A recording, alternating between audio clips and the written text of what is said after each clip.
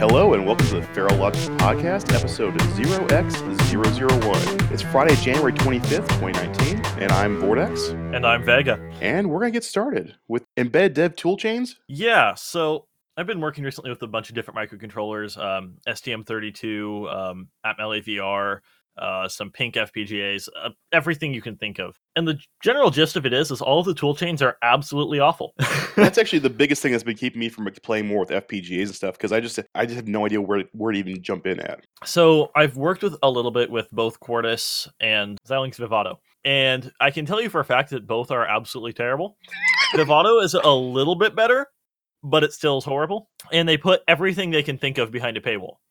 The worst one is the compilation. They paywall the speed of it. So if you don't pay much, then it's single core compilation. What? That's stupid. Yep. And for the Vivado side, they make it so that if you pay more, you can even get it so it only basically recompiles the stuff that's changed, which makes it not take forever. And like that doesn't sound that bad because you're used to like C, where if you write a Hello World, compilation is literally instant on any computer.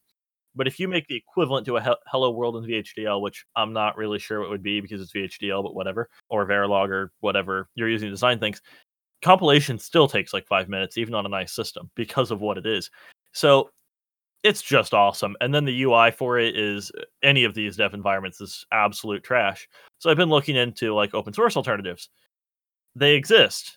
They're also trash. With some of the more like beginner friendly ones, like the Mojo FPGA, they have their own IDE, which is basically a front end for the Xilinx toolchain, and it's usable, but it doesn't give you any of like the block generation stuff or visually seeing what you're doing or anything like that. So it kind of kills it on that. And then that's also it's open source, but it's weird enough that you couldn't really ever integrate it into a finished product, so it's kind of useless. It's a lose-lose no matter how you look at it. So FPGA dev is awesome. Makes me really want to jump into it. Well, at the same time, like I took an FPGA design class in college that, oh my, it was using an old version of Quartus, so it's particularly horrible. And I suppose that was Altera, which is now Intel Terra, the whole joy of having no competition in that market. But with the old version of Quartus, back when it was actually Altera, the UI was, referring back to our old episode, last episode, kind of like Eclipse, where there's 4 billion things in that menu and you can't tell what you're doing. But doing this, I did everything in raw VHDL. For this class, we were required not to use any of the built-in generators. So we designed an entire the EOS2 core, entirely raw VHDL, didn't use any of the generators, did everything by hand. And even the language itself is terrible. Okay. Have you ever written C at all? Very little. You know how when you define a function, you also have to make the function header, I think is what it's called. You have to do that kind of stuff with VHDL, but like 3 times over. It's almost Java-like in that, but it's also low level. It's the worst of every programming paradigm you can think of, and it's not even programming. Interesting. So, and as much as I'm complaining about all this, I still think FPGAs are awesome. Yeah. Because like I was able to design a soft-core processor that I could raw write the instructions for, and I could add more instructions to make it do whatever I want on the fly. Or like we have the friends that work over at Crontech where they're designing slow-mo cameras with FPGAs. That's the kind of stuff you can't do on a normal processor, and you just need insanely high I/O throughput. They can do that kind of stuff. It's awesome. With my Pink FPGA, which the toolchain is made a little bit better, it still uses Vivado as the main backend, but it has a custom Linux image because the Zinc 7020, hopefully I got that right, main IC on there has an ARM core built into the FPGA so that you can have a CPU layer right next to your FPGA layer, because half the time you end up implementing a soft-core CPU on your FPGA anyway, so it kind of takes that out of the question. And then you just run Linux on that, and then it's running basically Jupyter Notebook, where you can import FPGA slices, that's not the right term, but I don't know what else to call it, FPGA modules, into your Python code and mix FPGA code and normal CPU instructions in Python, which is brutally easy to develop, except then you have to still develop the FPGA stuff in the normal... why does everything with FPGA start with a V? Vivado, Verilog, VHDL. Normal Vivado interface, which still sucks. Okay. So, but then even more on the dev toolchain side, like working with the AVR stuff. So even the simple stuff. If you want to use debug wire, have fun. It sucks. So it really doesn't matter what you're developing. I think all of the tool chains are terrible.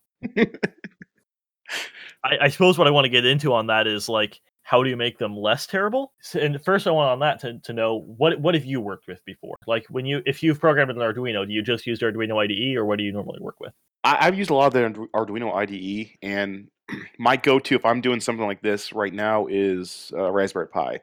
Only because for me, it's an easier step to go. Okay, I work with things like Python. I work with things like shell scripts and services. Translating that over to, I have a big problem going from that to like real time OS, doing chip Mhm. development stuff like that, and that's some things that I've been working on. So that's where I'm curious, like where the best way to step into that is. When you work with the Pi, do you have any issues with the 3.3 volt logic? If you're aware of it, I don't like. So I have a video on my ROM Labs account where I'm working on a Raspberry Pi based RGB matrix con badge, and one of the things, the first thing I did is I picked up what amounts to nothing more than a level converter, Mhm. just to avoid that problem. Okay. So I'm aware of it. I know how to avoid it. I was just briefly curious on that. But back to the actual dev end of it. Um, so to make stuff suck a little bit less, I found that just putting the 5 minutes of research into not using the built-in IDEs for everything can make a huge difference. So I'm currently taking an embedded systems class where not really learning much because I sort of knew everything before I went in there. But the first homework assignment literally had us just upload Blink to the Arduino using the Arduino IDE, and I'm like, but I don't use the Arduino IDE because it's terrible. Actually, doing code editing and it is god awful.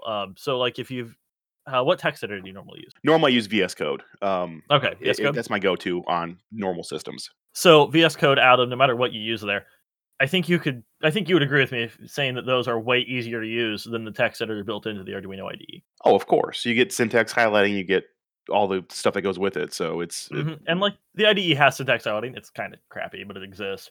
Um, but like the number one that drives me nuts is in Atom at least. I assume you can do the same thing in VS Code. If I hold Control and then click on another line, I can select multiple lines at once. You can't do that in the Arduino IDE, yeah, and and that makes it so much easier to do certain tasks. yeah, or just like fast commenting out where you just highlight code and then control slash, to comment out or whatever. Like just basic stuff like that that you would expect any text editor for programming to do. The Arduino IDE doesn't. And that gets heavily in your way. But then even stuff like the serial monitor, the Arduino IDE serial monitor is widely regarded as one of the worst for working with that. So sometimes I use Platform IO, which is a Atom extension, which allows you to just put some of the Arduino IDE features back in. Like it gives you access to all the Arduino libraries, um, but then also gives you access to the Atom editor because Platform IO is built on Atom. It still has issues, so then other times I'll use the Eclipse editor. I have that set up to program through my AVR Dragon, which is a ISP inline serial programmer for the Arduino, where you plug it in through that weird 6-pin block at the back that nobody ever uses. Unless you're flashing the bootloader on your Arduino, almost nobody's ever touched it, and even then, not many people bother to do that. There's some weird times where you might. So if you have an official Arduino or one that's pretty dang close to the original, then it has another AVR core actually as a USB controller instead of the CH340 cheap one that the off brands do. And in that case, you can actually program that so you get stuff like MIDI functionality through that original board, which normally you need like a Leonardo for. Interesting. I didn't know that. Yeah, but even stuff like that to do so is really not clean. It's painful to set up, and it's stuff that for the beginner learning it is awful. And it's made a lot better by not using the official IDE. Setting up Platform IO to do dev, which this isn't an ad for Platform IO. I actually don't really like it because it kind of takes over your Atom install, and you can't easily install two Atom versions at once. So it has some interesting issues. But Okay. compared to the Arduino IDE, it's a massive improvement. Mostly because it's the Arduino IDE. Like you're not really comparing them much here.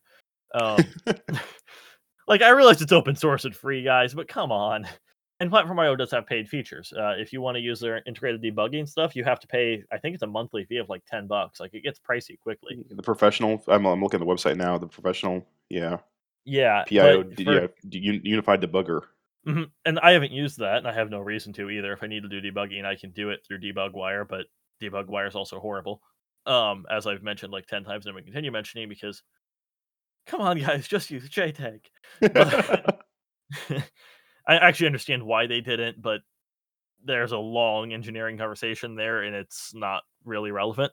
But going back to this, so like if you want to get into FPGA design, I think that there's a lot to be said for doing stuff in other ways. Thankfully, with stuff like Vivado, it used to be true that you had to write all your stuff in either raw VHDL or Verilog. In my opinion, Verilog's a little easier than VHDL.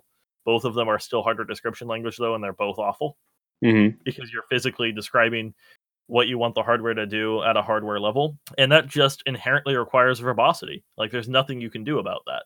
Right.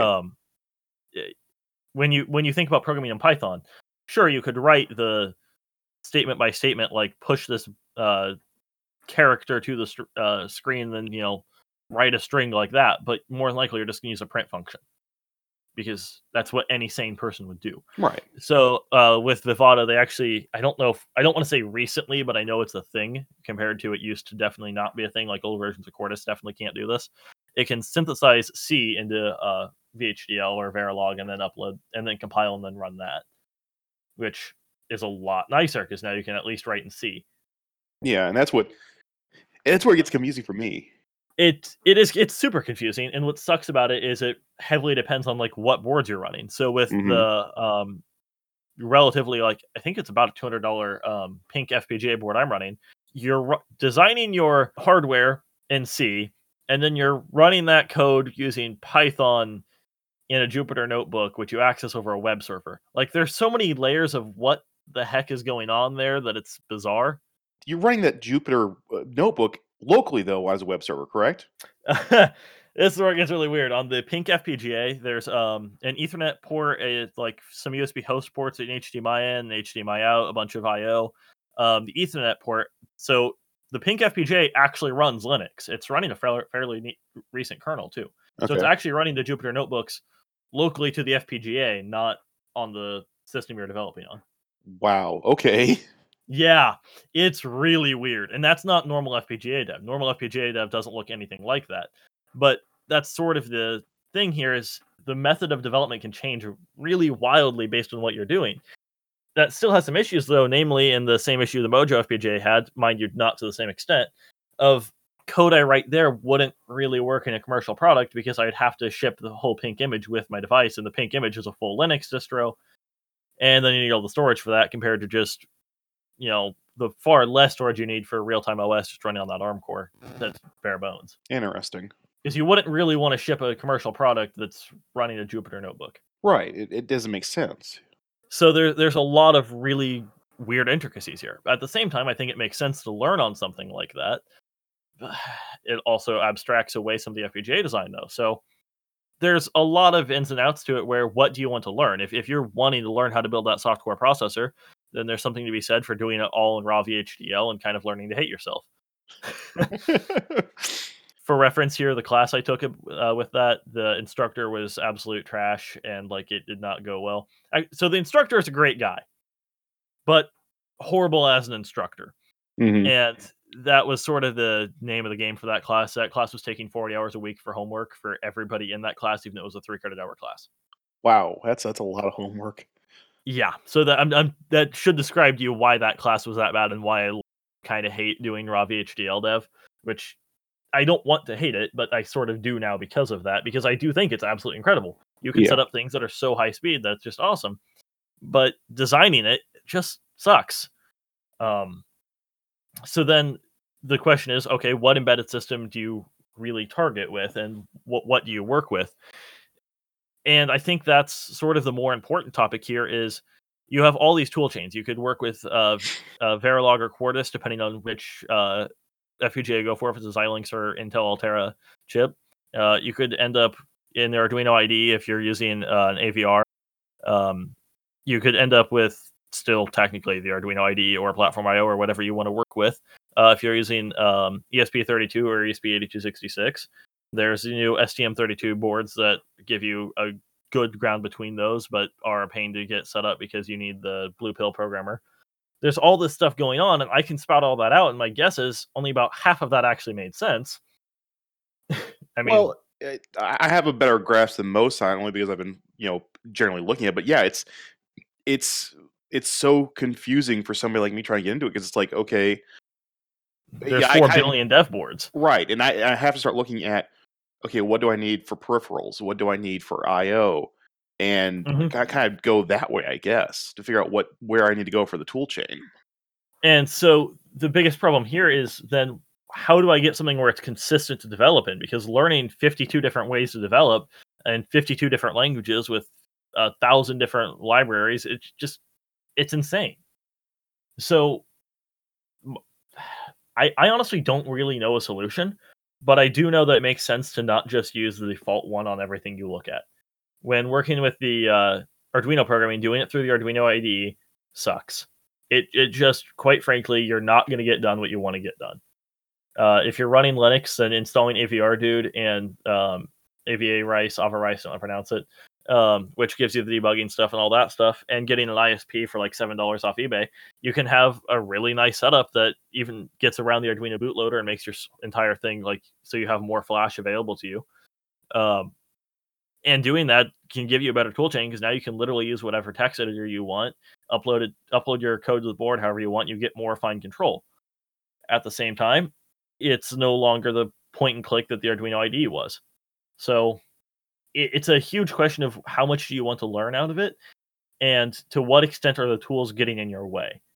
I think for a lot of this embedded stuff, for most programming, whether it be Python, C, whatever, if you're targeting an x86 architecture and you're just either compiling for it for C or just running it real time like Python or normal interpreted languages, your dev environment really doesn't matter. You can develop a notepad if you feel like it. Please don't, but you can. But on this other stuff where you're kind of forced into different things, there's so many different ways to go about it that I think it makes sense to take the time to learn a way that's fast and comfortable for you. So at the end of the day, the tool chain really just depends on what's good for you. If you use Vim and know how to use it well, then you can quite easily set up stuff for that. Put stuff in your vimrc to execute commands to upload your code to the board using AVR Dude. It's not that bad. You can literally turn Vim into an IDE. Is it what everybody's going to want to do? No, because most people can't exit Vim.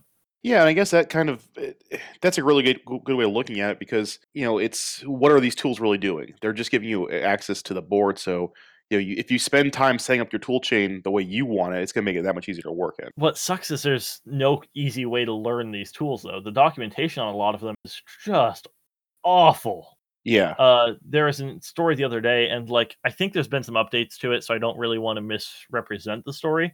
But where Xilinx sued somebody because they provided tutorials on how to use their software, and like that what? seems strange. I just want to It's help because people they were use offering it. their own video tutorials, and they're like, "You're competing with us," but it's like it's free software, and it's don't you want to sell your product more than you want to sell your tutorials? The more information people can get out there about stuff like that, the better off the entire whole of the community is.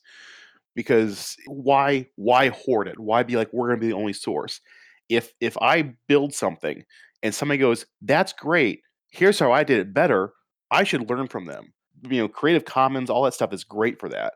But it's like, are we really going to sit there and as a maker community go, "No, you can't send that out. I'm gonna do a copyright notice on you on YouTube because you're doing the same thing I am." Yeah, and so what's even more interesting is there's a kind of sizable debate, but to me, I don't think it really should be a debate. I think it's kind of an answered question of whether or not this was fair use because it was educational in nature.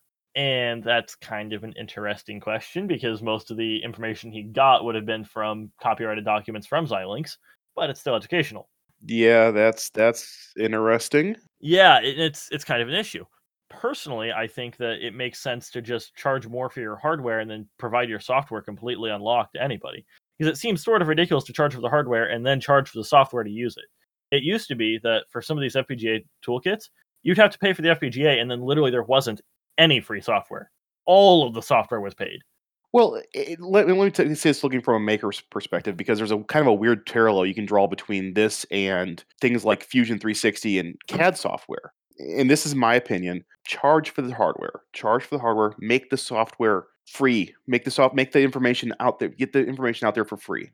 The reason you do that, at least from my perspective, is if I'm designing a product and knock on wood, if I design something that goes public, I don't mind spending the money to license the software, license. I'm going to Mm-hmm. be much more apt to go to something that I can go, okay, here's Here's a free book to go learn this. If I can sit down and say I can study this and figure out if it's just what I need, rather than going to pay for the information beforehand. The cool part for Mhm. me is like Fusion 360. It's my go-to when I do CNC work and I could do 3D design because it's free. As a hobbyist, I can make up to $100,000 a year, I believe, before I have to start paying for the software. That's awesome. And Yep. it does so much. So it's my first go-to suggestion. And if I ever dealt with this, if I ever get lucky enough to deal with it and if I'm making more than $100,000 a year, I'll gladly pay for it because I've learned it. And I think more people and more companies that take that approach from it, the better off we'll be. And at the end of the day, it just makes sense from a business perspective. It's really easy to pirate software. Like doing serial cracks is like keygen cracks is pretty simple. I mean, I have a Rigel DS 1054Z, and see, Mhm. this scope was a $300 scope that runs at like 50 megahertz and kind of has a lot of features disabled. Where you go online, you run it through a keygen, and ta-da, you have every feature you could possibly dream of. It's a 100 megahertz scope. It's 4 channel. It's just amazing. And it's like even your hardware. Why would you lock that stuff down? Make me pay for physical items. Don't make me pay for software, guys. Yeah. The funny part about that scope, the joke behind it is that's the educational discount because they know everyone's doing it, but people are Mm-hmm. then buying their scope, and then they learn their scope, and when they go out to industry, they want to use that scope with the places they work, Mm-hmm. And then the places they work will actually pay for it. right? Because they don't want to get caught with their pants down when it comes to licensing. Yep, and it works. I have to give them credit. Yeah. I don't know why they don't just sell it as like an educational discount for real. That way, I don't have to have illegal software in my house. But oh well. Well, it's like I bought a Wacom, right? I bought a Wacom tablet years ago, and it's like it's the same hardware. There's an educational version that says, "Oh, you can't use it for commercial," and then there's a commercial version. Yeah. Weird, you know?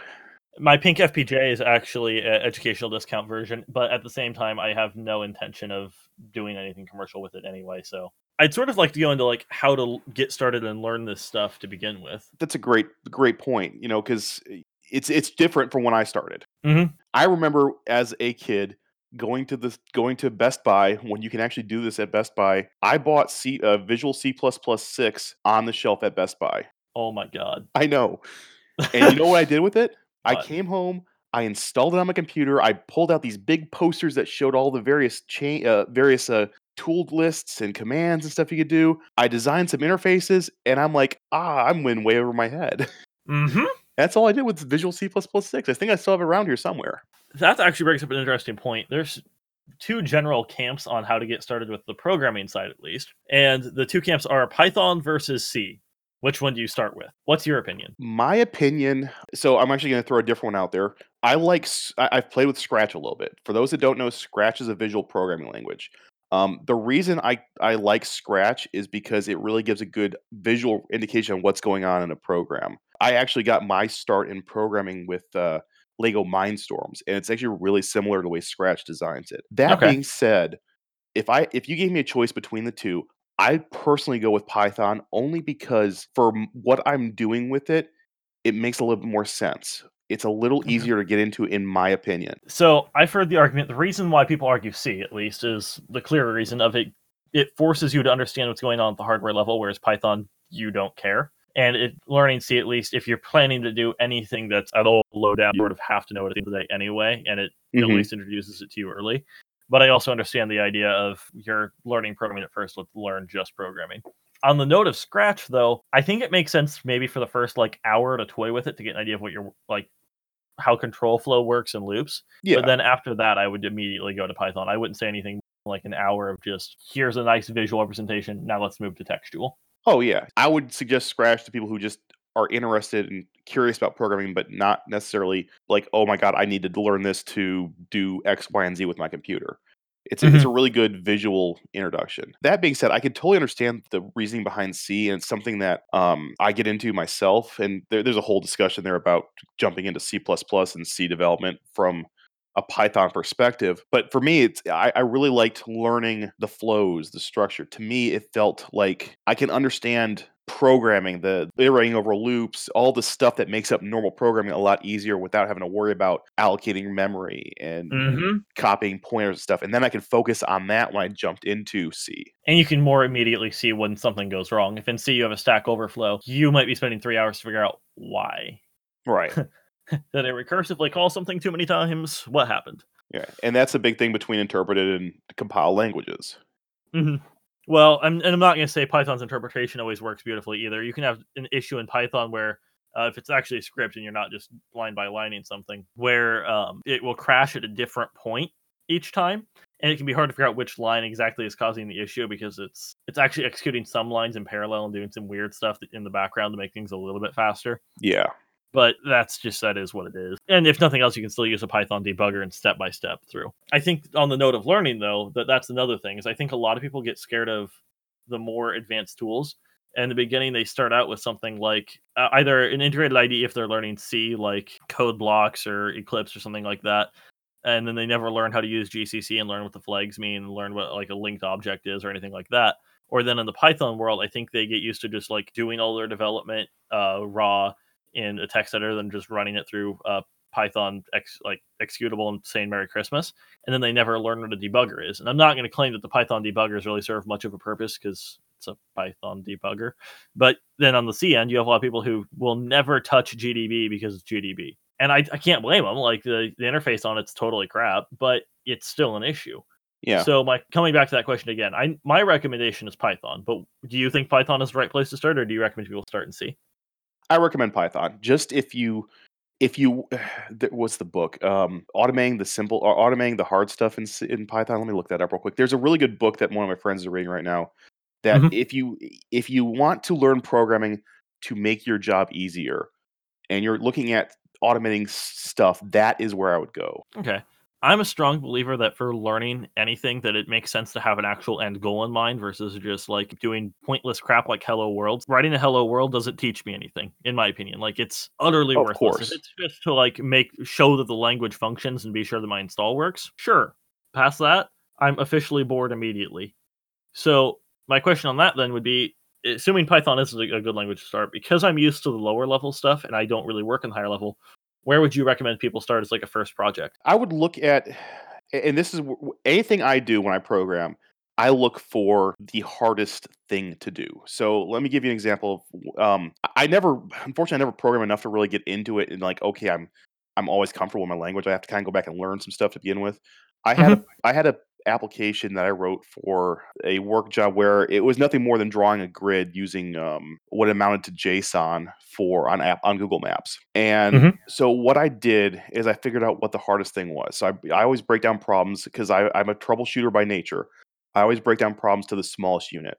And I then try to solve that problem. I go into the code. I'm like, okay, in this case, I think I wanted to take GPS coordinates and figure out what 2,000 feet in one direction and 3,000 feet in the other direction are.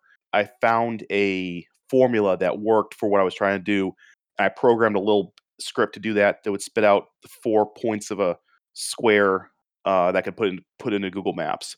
And that's Mhm. what I always say is like find a problem that you can look at. It has to be you can't say like, well, I want to. Here's a big thing. It's like, okay, I have a spreadsheet and I want to take all that data and correlate it with a website. You know, you're not going to be able to look at Google and say, okay, do that. Look at what you need to do first.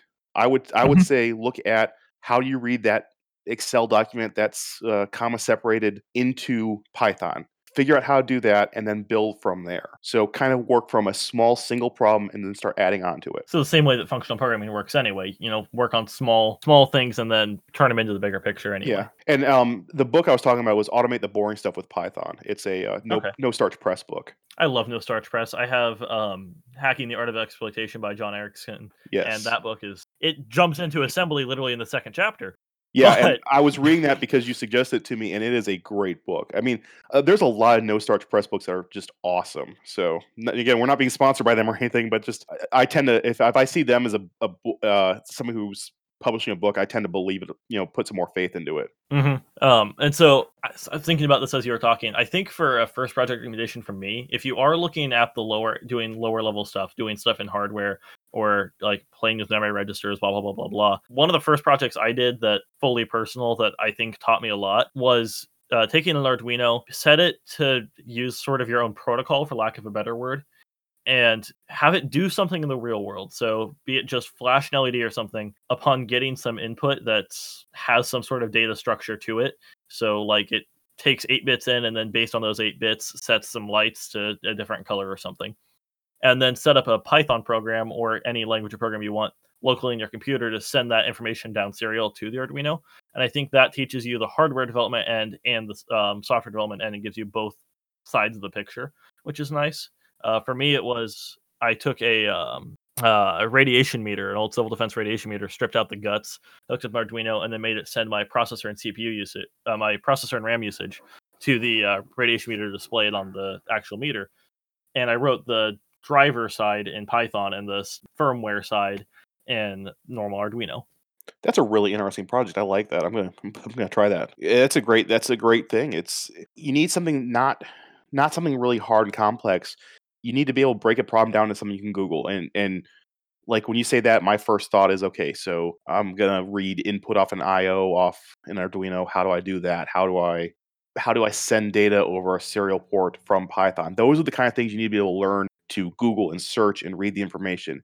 If you can't break your problem down into small stuff like that, you're not gonna have a fun time. And what's really cool is it's a project, and I think projects that are like this, I'm not necessarily advocating for that particular project, especially because I don't want to see a bunch of old radiation meters destroyed. But I think projects like this, where it can be easily expanded, is cool. So for mine, at least at first, it was only output, but then it had a knob in the middle, which I ended up making it so I could do analog read and then send some data back to the computer. I actually never ended up using that, but I did integrate it into the Python program. It just never was set to trigger anything client side. Oh well. But then more interestingly is it forced me to learn OS specific development, which is something I kind of had dreaded before. It turns out that there is no standard on how serial works.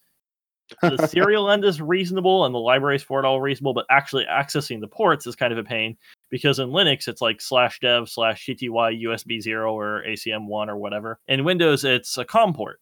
Yeah. Well, that gets more interesting. Mhm. Then it gets even more fun because I had multiple Arduinos hooked up to my system, because I also had, using a very similar project where I actually copy and pasted half the code, I had another Arduino that had arcade buttons hooked up to it in a table that I could use the arcade buttons to control things on my computer. Mhm. But both of them were off-brand Arduinos, which with CH340 USB chips. That meant they both identified to the system as the same thing. Windows was smart enough to assign them 2 different COM ports, and Linux was smart enough to give them both different things. But because they both showed up as the same product ID from the same vendor, it would be random on which one assigned what. So Oh, nice. on one reboot, it might be COM 4 and 5, and the other one, it might be 5 and 4. Like, it might reverse which device got which ID. That's useful. How do you solve that problem? How do you solve the problem of which OS gets which stuff? There's so many weird intricacies there. I ended up just making it send an identifier once every few minutes about which device was which is a super simple thing to do. Mind you, I could have gone through and reprogrammed the CH340 and like added stuff to it, or in Linux, do some special stuff to make sure that it's based on the actual physical USB port it's plugged into. But that wouldn't have worked cross-platform, and I didn't really feel like doing that. So the simple just through serial send an identifier every now and then work. And see, that's a really interesting thing because I think my approach with the same problem would have been looking at, what other identifiers are there? Is there something like a MAC address? Is there something like how would you solve that problem at scale? Not that you're going to talk about scale, but when I try to I'm look at stuff, really enjoying the idea of somebody with 40 off-brand Arduinos hooked into one computer. that's the next big thing for crypto mining, man. But that's Arduino my coin. when I'm looking at solutions, and one thing I have a big problem with is I don't always look for the easiest solution. I look for the best solution. I want the solution that is the one that's going to be like, okay, this is the way that the industry would do it. This is the fastest. This is the quote unquote best. While you're sitting there going, okay, well, I'll just send an identifier saying if I see this ID that I know it this is the device. I'm thinking, well, what can we do what would be the permanent solution if I was an industry to fix this problem? So it's really interesting. And that's something I think you can help with is get on, if you're a furry and you're listening to this podcast, find the groups that talk about that in Telegram or Discord. If you're not, find the groups on Telegram or Discord or whatever platform you like that you can go out there and ask questions and ping off people and say, hey, I'm running into this thing, and how would you fix it? And it's really important to find the groups that are at the same level of you are. If you sit there and try to ask things on like Stack Overflow, you're not gonna have a good time because Stack Overflow is Stack Overflow. It's I would say it's pretentious.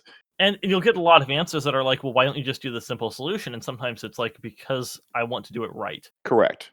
And other times it's because you have this long backstory to it that you didn't really feel like including in your post because it's not super relevant. You're asking a question, you're not expecting an answer that says this is the wrong question.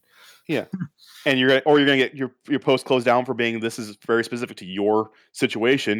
This is not general enough. And it's all lose on that.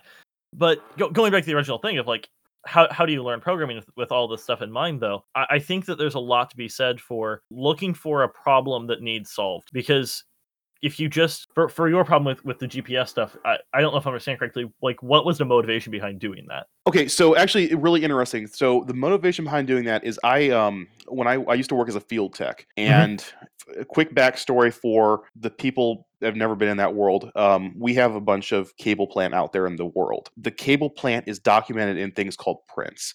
What prints are basically are big CAD files. They are CAD files in this case that were about 2,000 to 3,000, or 3,000 feet in one direction, 2,000 feet in a there was 3,000 feet east-west, 2,000 feet north-south, and it would be a numbered print, and they went all the prints in the same column would start with the same numbers, and it was column and row designated with 4 numbers. And what made this kind of what I want to do is I had this big, I want to say like 4 foot, 5 foot wide map on my desk next to me that had all these print numbers on a map of where I worked at.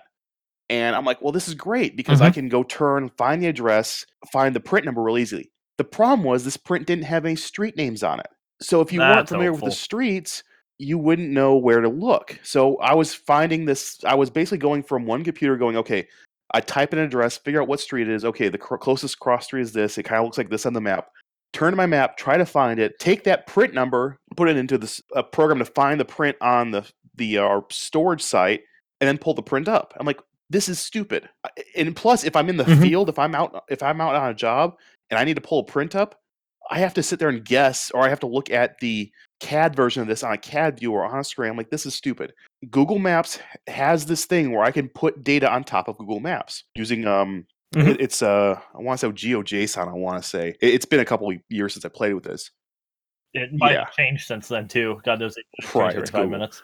But it's like this is the solution.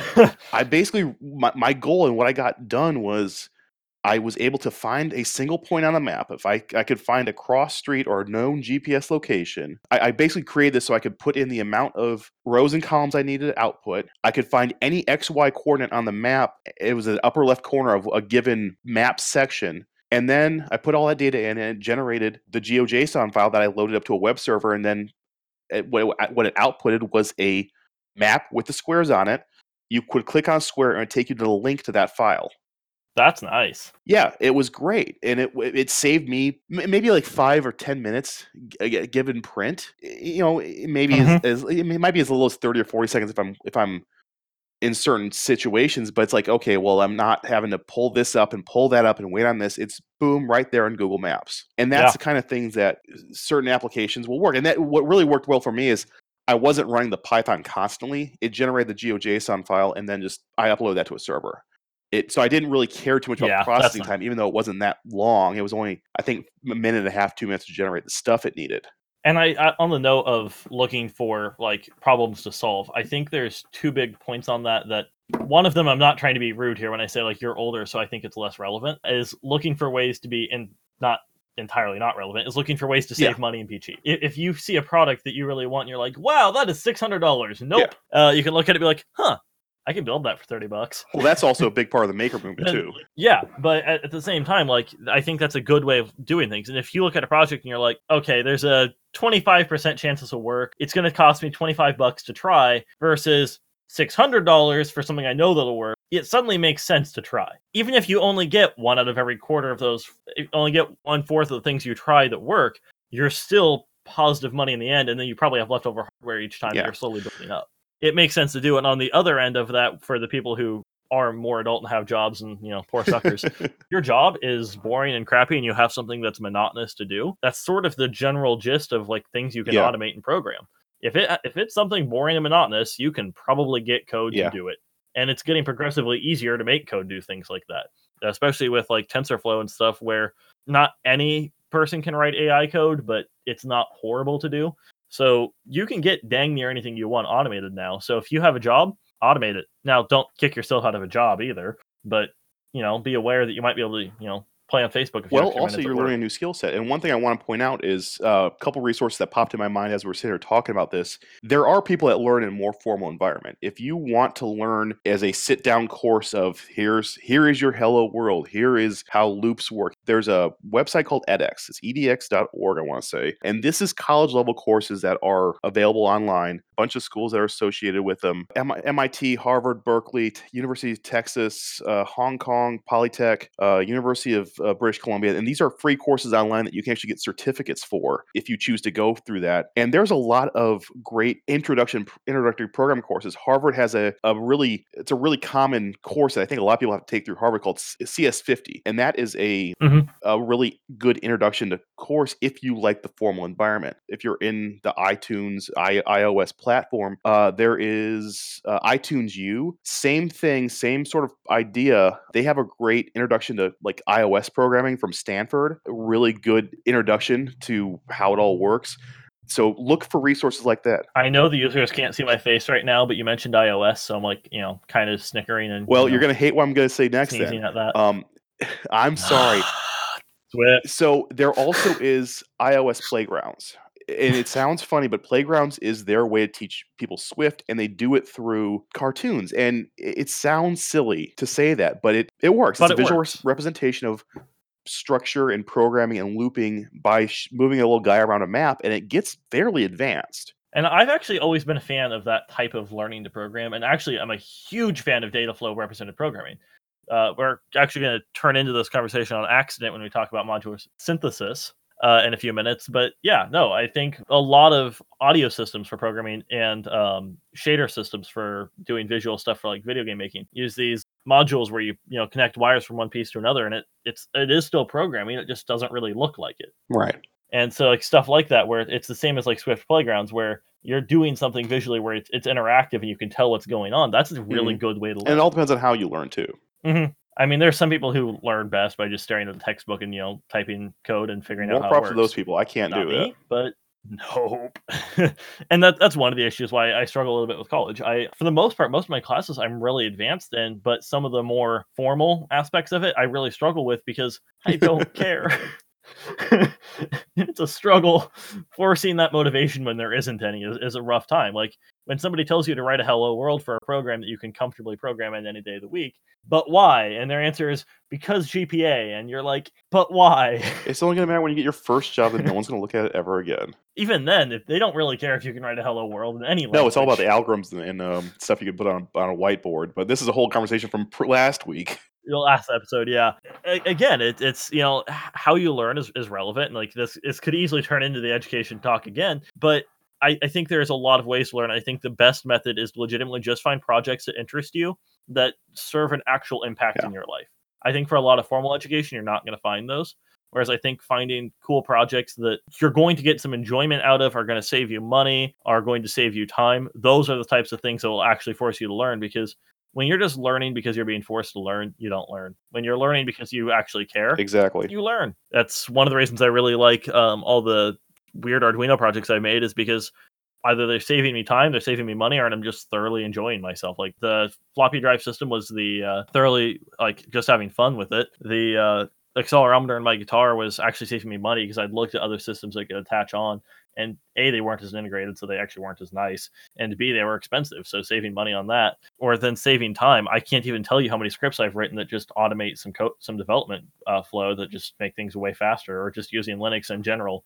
I have stuff set up so I macros to navigate around the entire OS that just makes it so everything is keyboard based and quick. And that's what's important. You gotta find something that works for you. I'm not going to claim that the same stuff that works for me is going to work for anybody else either. Like I use i3WM on Linux, which is tiling, and like I think it's good looking, but it's good looking in its own minimal way. It's bare bones. It's all keyboard based. There's going to be some people who look at it and go, why would you use something that looks like it's from 1984?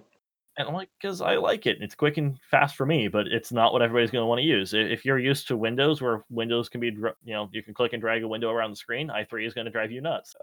Did you want to move into modular synthesis and I mean, you mentioned modular synthesis, and that's something that I don't have a lot of experience with. So I'm kind of curious to hear. You talk about moving wires and stuff on the screen. It sounds really cool, but like, talk about it. Tell me about it. Okay, so for a normal modular synth, it wouldn't be anything on a screen because it's entirely analog usually. I mean, you could have some digital components, but the end of the idea is the end of the day idea is that you can plug a bunch of different wires to feed different things into different elements. You have like you could do the bare bones simple of feed an oscillator into a speaker. Ta-da, you have a sine wave. Okay. You can attach it to a control voltage source to get it so that you can modulate the frequency based on the keys on a piano. And ta-da, you now have an oscillator that's hooked up to a keyboard. Not really that interesting because you have no impact to it when you hit each key. Hook it up to an attack, decay, sustain, release module. And ta-da, you now have it so it kind of has some oomph to it. You can keep adding things in, and then you can repatch things to hook things up in non-obvious ways, like feed the audio back out to control the gain or something so that the higher pitch notes are louder than the lower pitch notes or something stupid like that. You can rewire it however you want, but that's for the physical systems, and those physical systems cost an insane amount of money. Just the simple oscillator module can cost you a few $100. Oh my god. And the rack to store these things in is again gonna probably cost you a few $100. Nobody wants to pay that. Thankfully the stuff is starting to come down. Like Behringer just released their Neutron, which is a semi-modular synth, which is only $300. It has a good chunk of stuff built into it, enough that you can actually make some really cool sounds, and it allows you to repatch wires really nicely. But I'm cheap, and that's not really my thing. So not only am I cheap, but I'm also a college student, so I don't have money to not be. So there's this program called VCV Rack, which I think it's actually just called Rack, and it's by VCV, but they've changed the name like 3 times around how they want you to say that. Whatever. If you just search VCV Rack, you'll find it. It allows you to use virtual modules where a lot of them are actually modeled after the real modules, and you can wire these up and set them up yourself. And with setting these up, you can do some really interesting things. If you have a nice audio interface, you can actually use real oscillators and real hardware and put those back in. So with that, recently I've been working on 2 ends of it. You can put in real sound and then take real sound back out, which is real sound, I suppose, isn't the best way of phrasing that. You can take an actual analog signal and put it into your computer, through a mic in, and then through a line out, actually take the actual analog signal and put it to speakers. And you could mix and match that any way you want. The more ins and outs you have, the more complex systems you can set up. And you can also take MIDI in, and then the system supports a MIDI to control voltage thing. And that's relevant to the entire way modular synths work, in that when you press a key, that key generates a specific voltage, and that voltage is sort of an agreed upon standard to mean that note. So the lower end notes are low. The lower notes, like a C2, would be almost no voltage, whereas a C6 would be a higher voltage. And then the voltages in between gives you each note, and then that's an agreed upon standard, so you can make the oscillators play the right frequency. But so then you can do a MIDI to CV conversion in the software, and that CV isn't a real CV. It's not a real voltage, but it's a virtual wire where you can start to see how things work. And so then you can hook up your MIDI gear to it and do things. So what this means is you can build real synths and build real MIDI gear and plug it into your system, and then alternate between software and hardware to pay less for it. That's insane. That's interesting. How would you learn that? Would you start playing with it? That's what I did at first. I started getting an idea of how things work. And some of it I just intuitively knew, because if you hook an oscillator to a speaker, just like if you hook a frequency generator for learning electronics to an LED, you're going to get, you can see that frequency. Well, if you hook that up to a speaker, you're going to hear that frequency. So an oscillator is a frequency generator, and ta-da, you can sort of make those correlations in your head, assuming you have some experience. But if you don't have any experience, you can, of course, watch tutorials on YouTube. But my way I actually learned it was to look at real modular synth systems, look at the way they were wired, and then try to build the exact same thing in VCV Rack. There's only a list of maybe 10 or 12 core components that you're really going to use. You're going to have the audio ins and outs, which, like, you need to get audio to your speaker. And if you have audio coming in from something like a microphone, you need to get access to that. You have oscillators. You have what I mentioned before, the ADSR modules for attack, decay, sustain, release, which makes it so when you hit a key, determines how long it takes for that note to fully get its volume, how long it holds that volume, and how long it takes to release it. Then you have the things that make it actually follow that curve. It's really weird. That's actually generated by its own oscillator. It's kind of a strange, weird mess. Then you have filters, so low pass filter or high pass filter. You can usually have some sort of gain, which is basically just done by an amplifier that clips in software.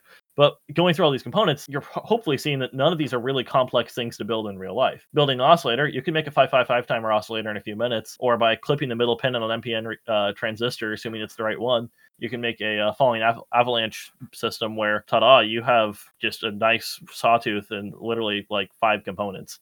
Once you start building that stuff, you can actually build your own analog synths and plug them into this, and then do the power processing for effects there, or set up the attack, the decay, sustain, whatever, and do it in there. It's insane. But so the way I learned the stuff in the first place is actually I mentioned that Behringer Neutron. I was looking at buying that recently, and this isn't the first time I've learned modular synthesis, but it's definitely been a long time since I've worked with it. So I was looking at how that one was set up, and I just sort of looked at how the modulars were positioned on the actual layout of the board, and then kind of made guesses about the ways they were wired, and then started just wiring it up until I had something that looked close to the way they had theirs. And then you can start adding modules that like you want. So if you want to add a delay, which I don't think this had built into it, add it in wherever you want and see how it sounds where it's in there. And if it doesn't work, you rewire it. And because you're working on software, you don't have to worry about blowing anything up. Interesting. Whereas if you're working with hardware, it's really easy to either overload a voltage. So like if you use stacking cables, it's easy to put 2 volts on something that really doesn't want more volt and stuff like that, where you could actually blow stuff. Whereas in software, the worst you're going to do is the software will tell you, no. And so you said VCV rack, right? Yep, VCV rack. And what's cool is almost all the modules for it are free, and the host thing, VCV rack, is also free. Interesting. I'll have to play with that some because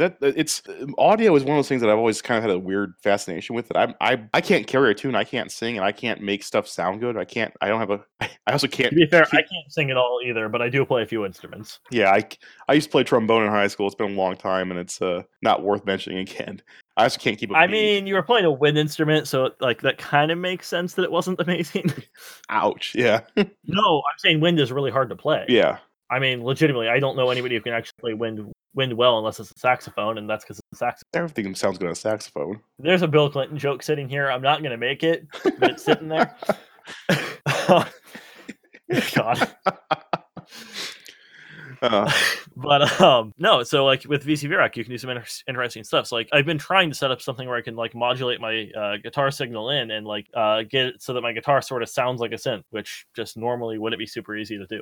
That's interesting. And you can just do a lot of stuff with it. And what's cool is you don't really realize it, but as you're working with this stuff, you're actually learning a lot about electronics. Because if you hook up a low pass filter to something, well, that's not a complex thing to build. Like that's just a capacitor and a resistor in a real life circuit. And if you build a system you really like, I'm not going to say it's cheap or easy to do, because depending on what you have in there, it might be really complex. Like if you have a sample and hold module, that's going to be hard to build in real life. But if it's just an oscillator to an ADSR to an output, like you're not talking about something that's insanely complicated to build in real life. You could relatively easily make that on your own circuit board and start playing with it. So that's really cool. Actually learn electronics with it without meaning to. It doesn't really tell you how those things work, but if you just look up how to make sawtooth oscillator, it's usually not that bad. I'm not going to say it's going to sound good, but you can make something that's reasonable. I mean, that's the crazy part to me is like, we're sitting here and all audio is voltage through a speaker. Well, within reason. What's really crazy is that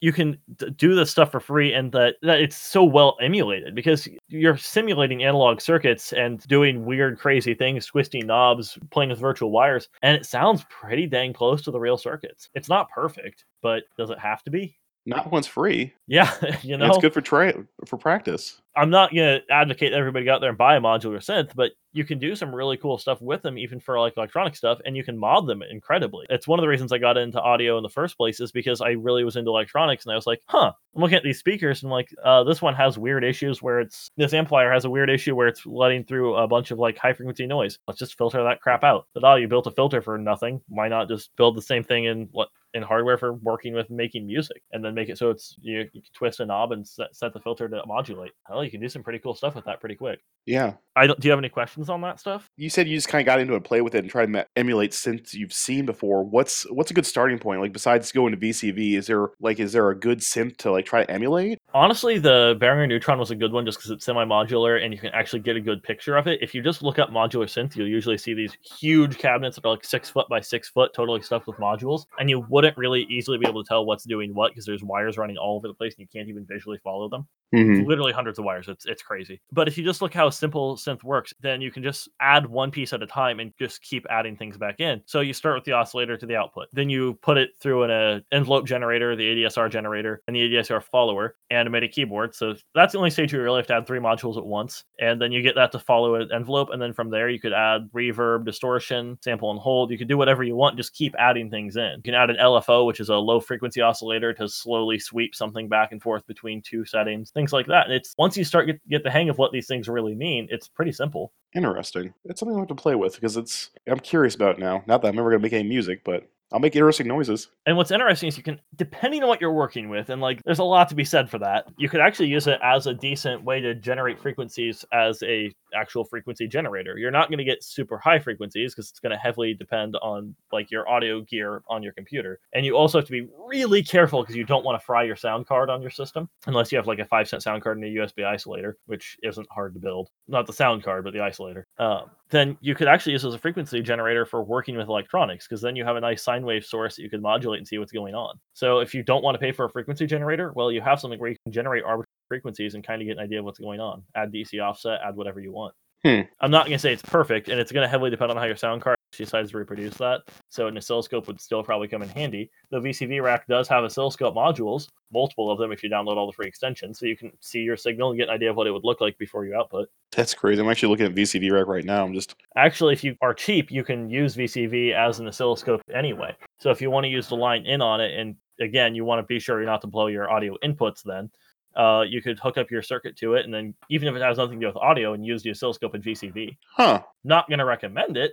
Well, yeah, you're not going to. Can't. But it's an option. Like if you know the output of your circuit is like less than 10,000 hertz and it's a thing, then there's no reason you couldn't.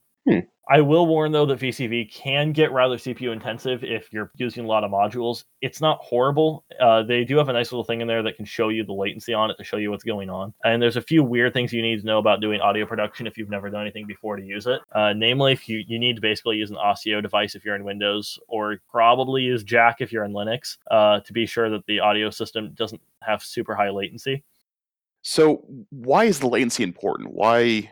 Is it because you're listening to the audio in real time? So it's, if you're just recording it like with a pre-programmed set, it really doesn't matter, honestly. You could have upwards of 100 milliseconds that probably won't bother you. It makes a little bit of a difference when, like in VCV, when you're rewiring stuff. If when you disconnect or connect a wire, if it takes a little bit of time for the signal to actually change, it can be a little off-putting, but it's not a huge deal. But with other things, like I built this MIDI controller that is actually mainly for use in VCV. I can use it with other things like GuitarX and Linux. So it's a foot pedal that has 5 buttons hooked up to an Arduino 32U4. So that's the Arduino chip that can also act as a keyboard or MIDI output device. So I have 5 guitar foot pedal buttons in a metal case with that, and then an analog volume pedal that I'm pumping 5 volts out from the 32U4, and then based on the volume pedal's position, pumping that into the analog in on the 32U4. That's outputting a pitch wheel signal, whereas the other buttons are outputting various C notes from C2 to C6 to turn on, to toggle different effects for guitar,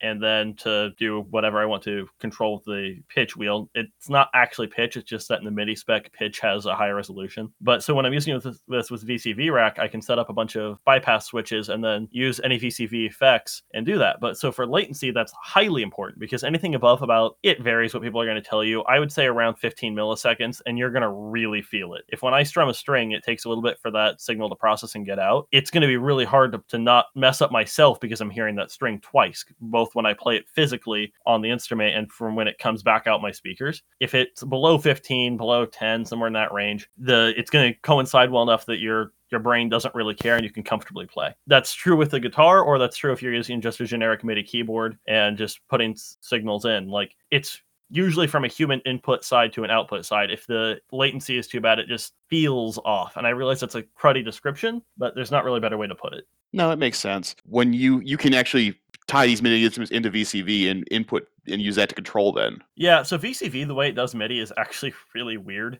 So because it's emulating a real modular rack system, modular racks can use MIDI, but they usually don't use it much. Like, they try to use as little as possible. And instead, what they usually will do is a MIDI to control voltage conversion, which is what VCV Rack emulates. And what that is, a system where, so control voltage standard in modular is 1 volt per octave. So assuming there's 12 notes in the octave, a 12th of the volt gives you up 1 note each. And then so if you have 2 volts, that would be in the second octave, 3 volts in the third octave, and so on and so forth. This gets really weird in VCV with some signals which need to go bidirectional. So with notes, it's simple. You have 0 volts at the lowest. I don't actually know how that works at the low end, but you get the idea. And then moving up for each note. That's fine and all. But then with something like the pitch control, where you could slide the wheel up to get a higher pitch or down to get a lower pitch. There's no good way to do that in voltage like you could in a real modular system, because in a modular system, you would actually apply a negative voltage. You might slide it up to plus 1 volt and slide it down to down a volt, because negative voltage is a thing.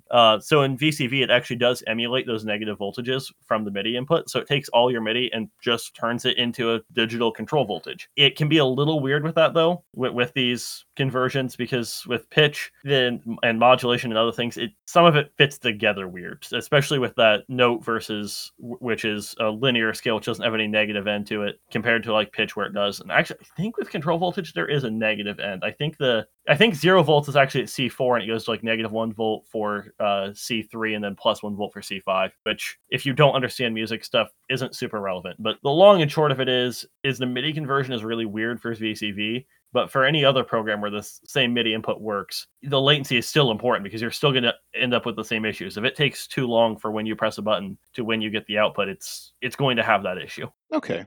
But really, that's, I think, all we have to talk about today. So I suppose we call this a podcast. This was Feral Logic episode 0x0002. And thank you all for listening.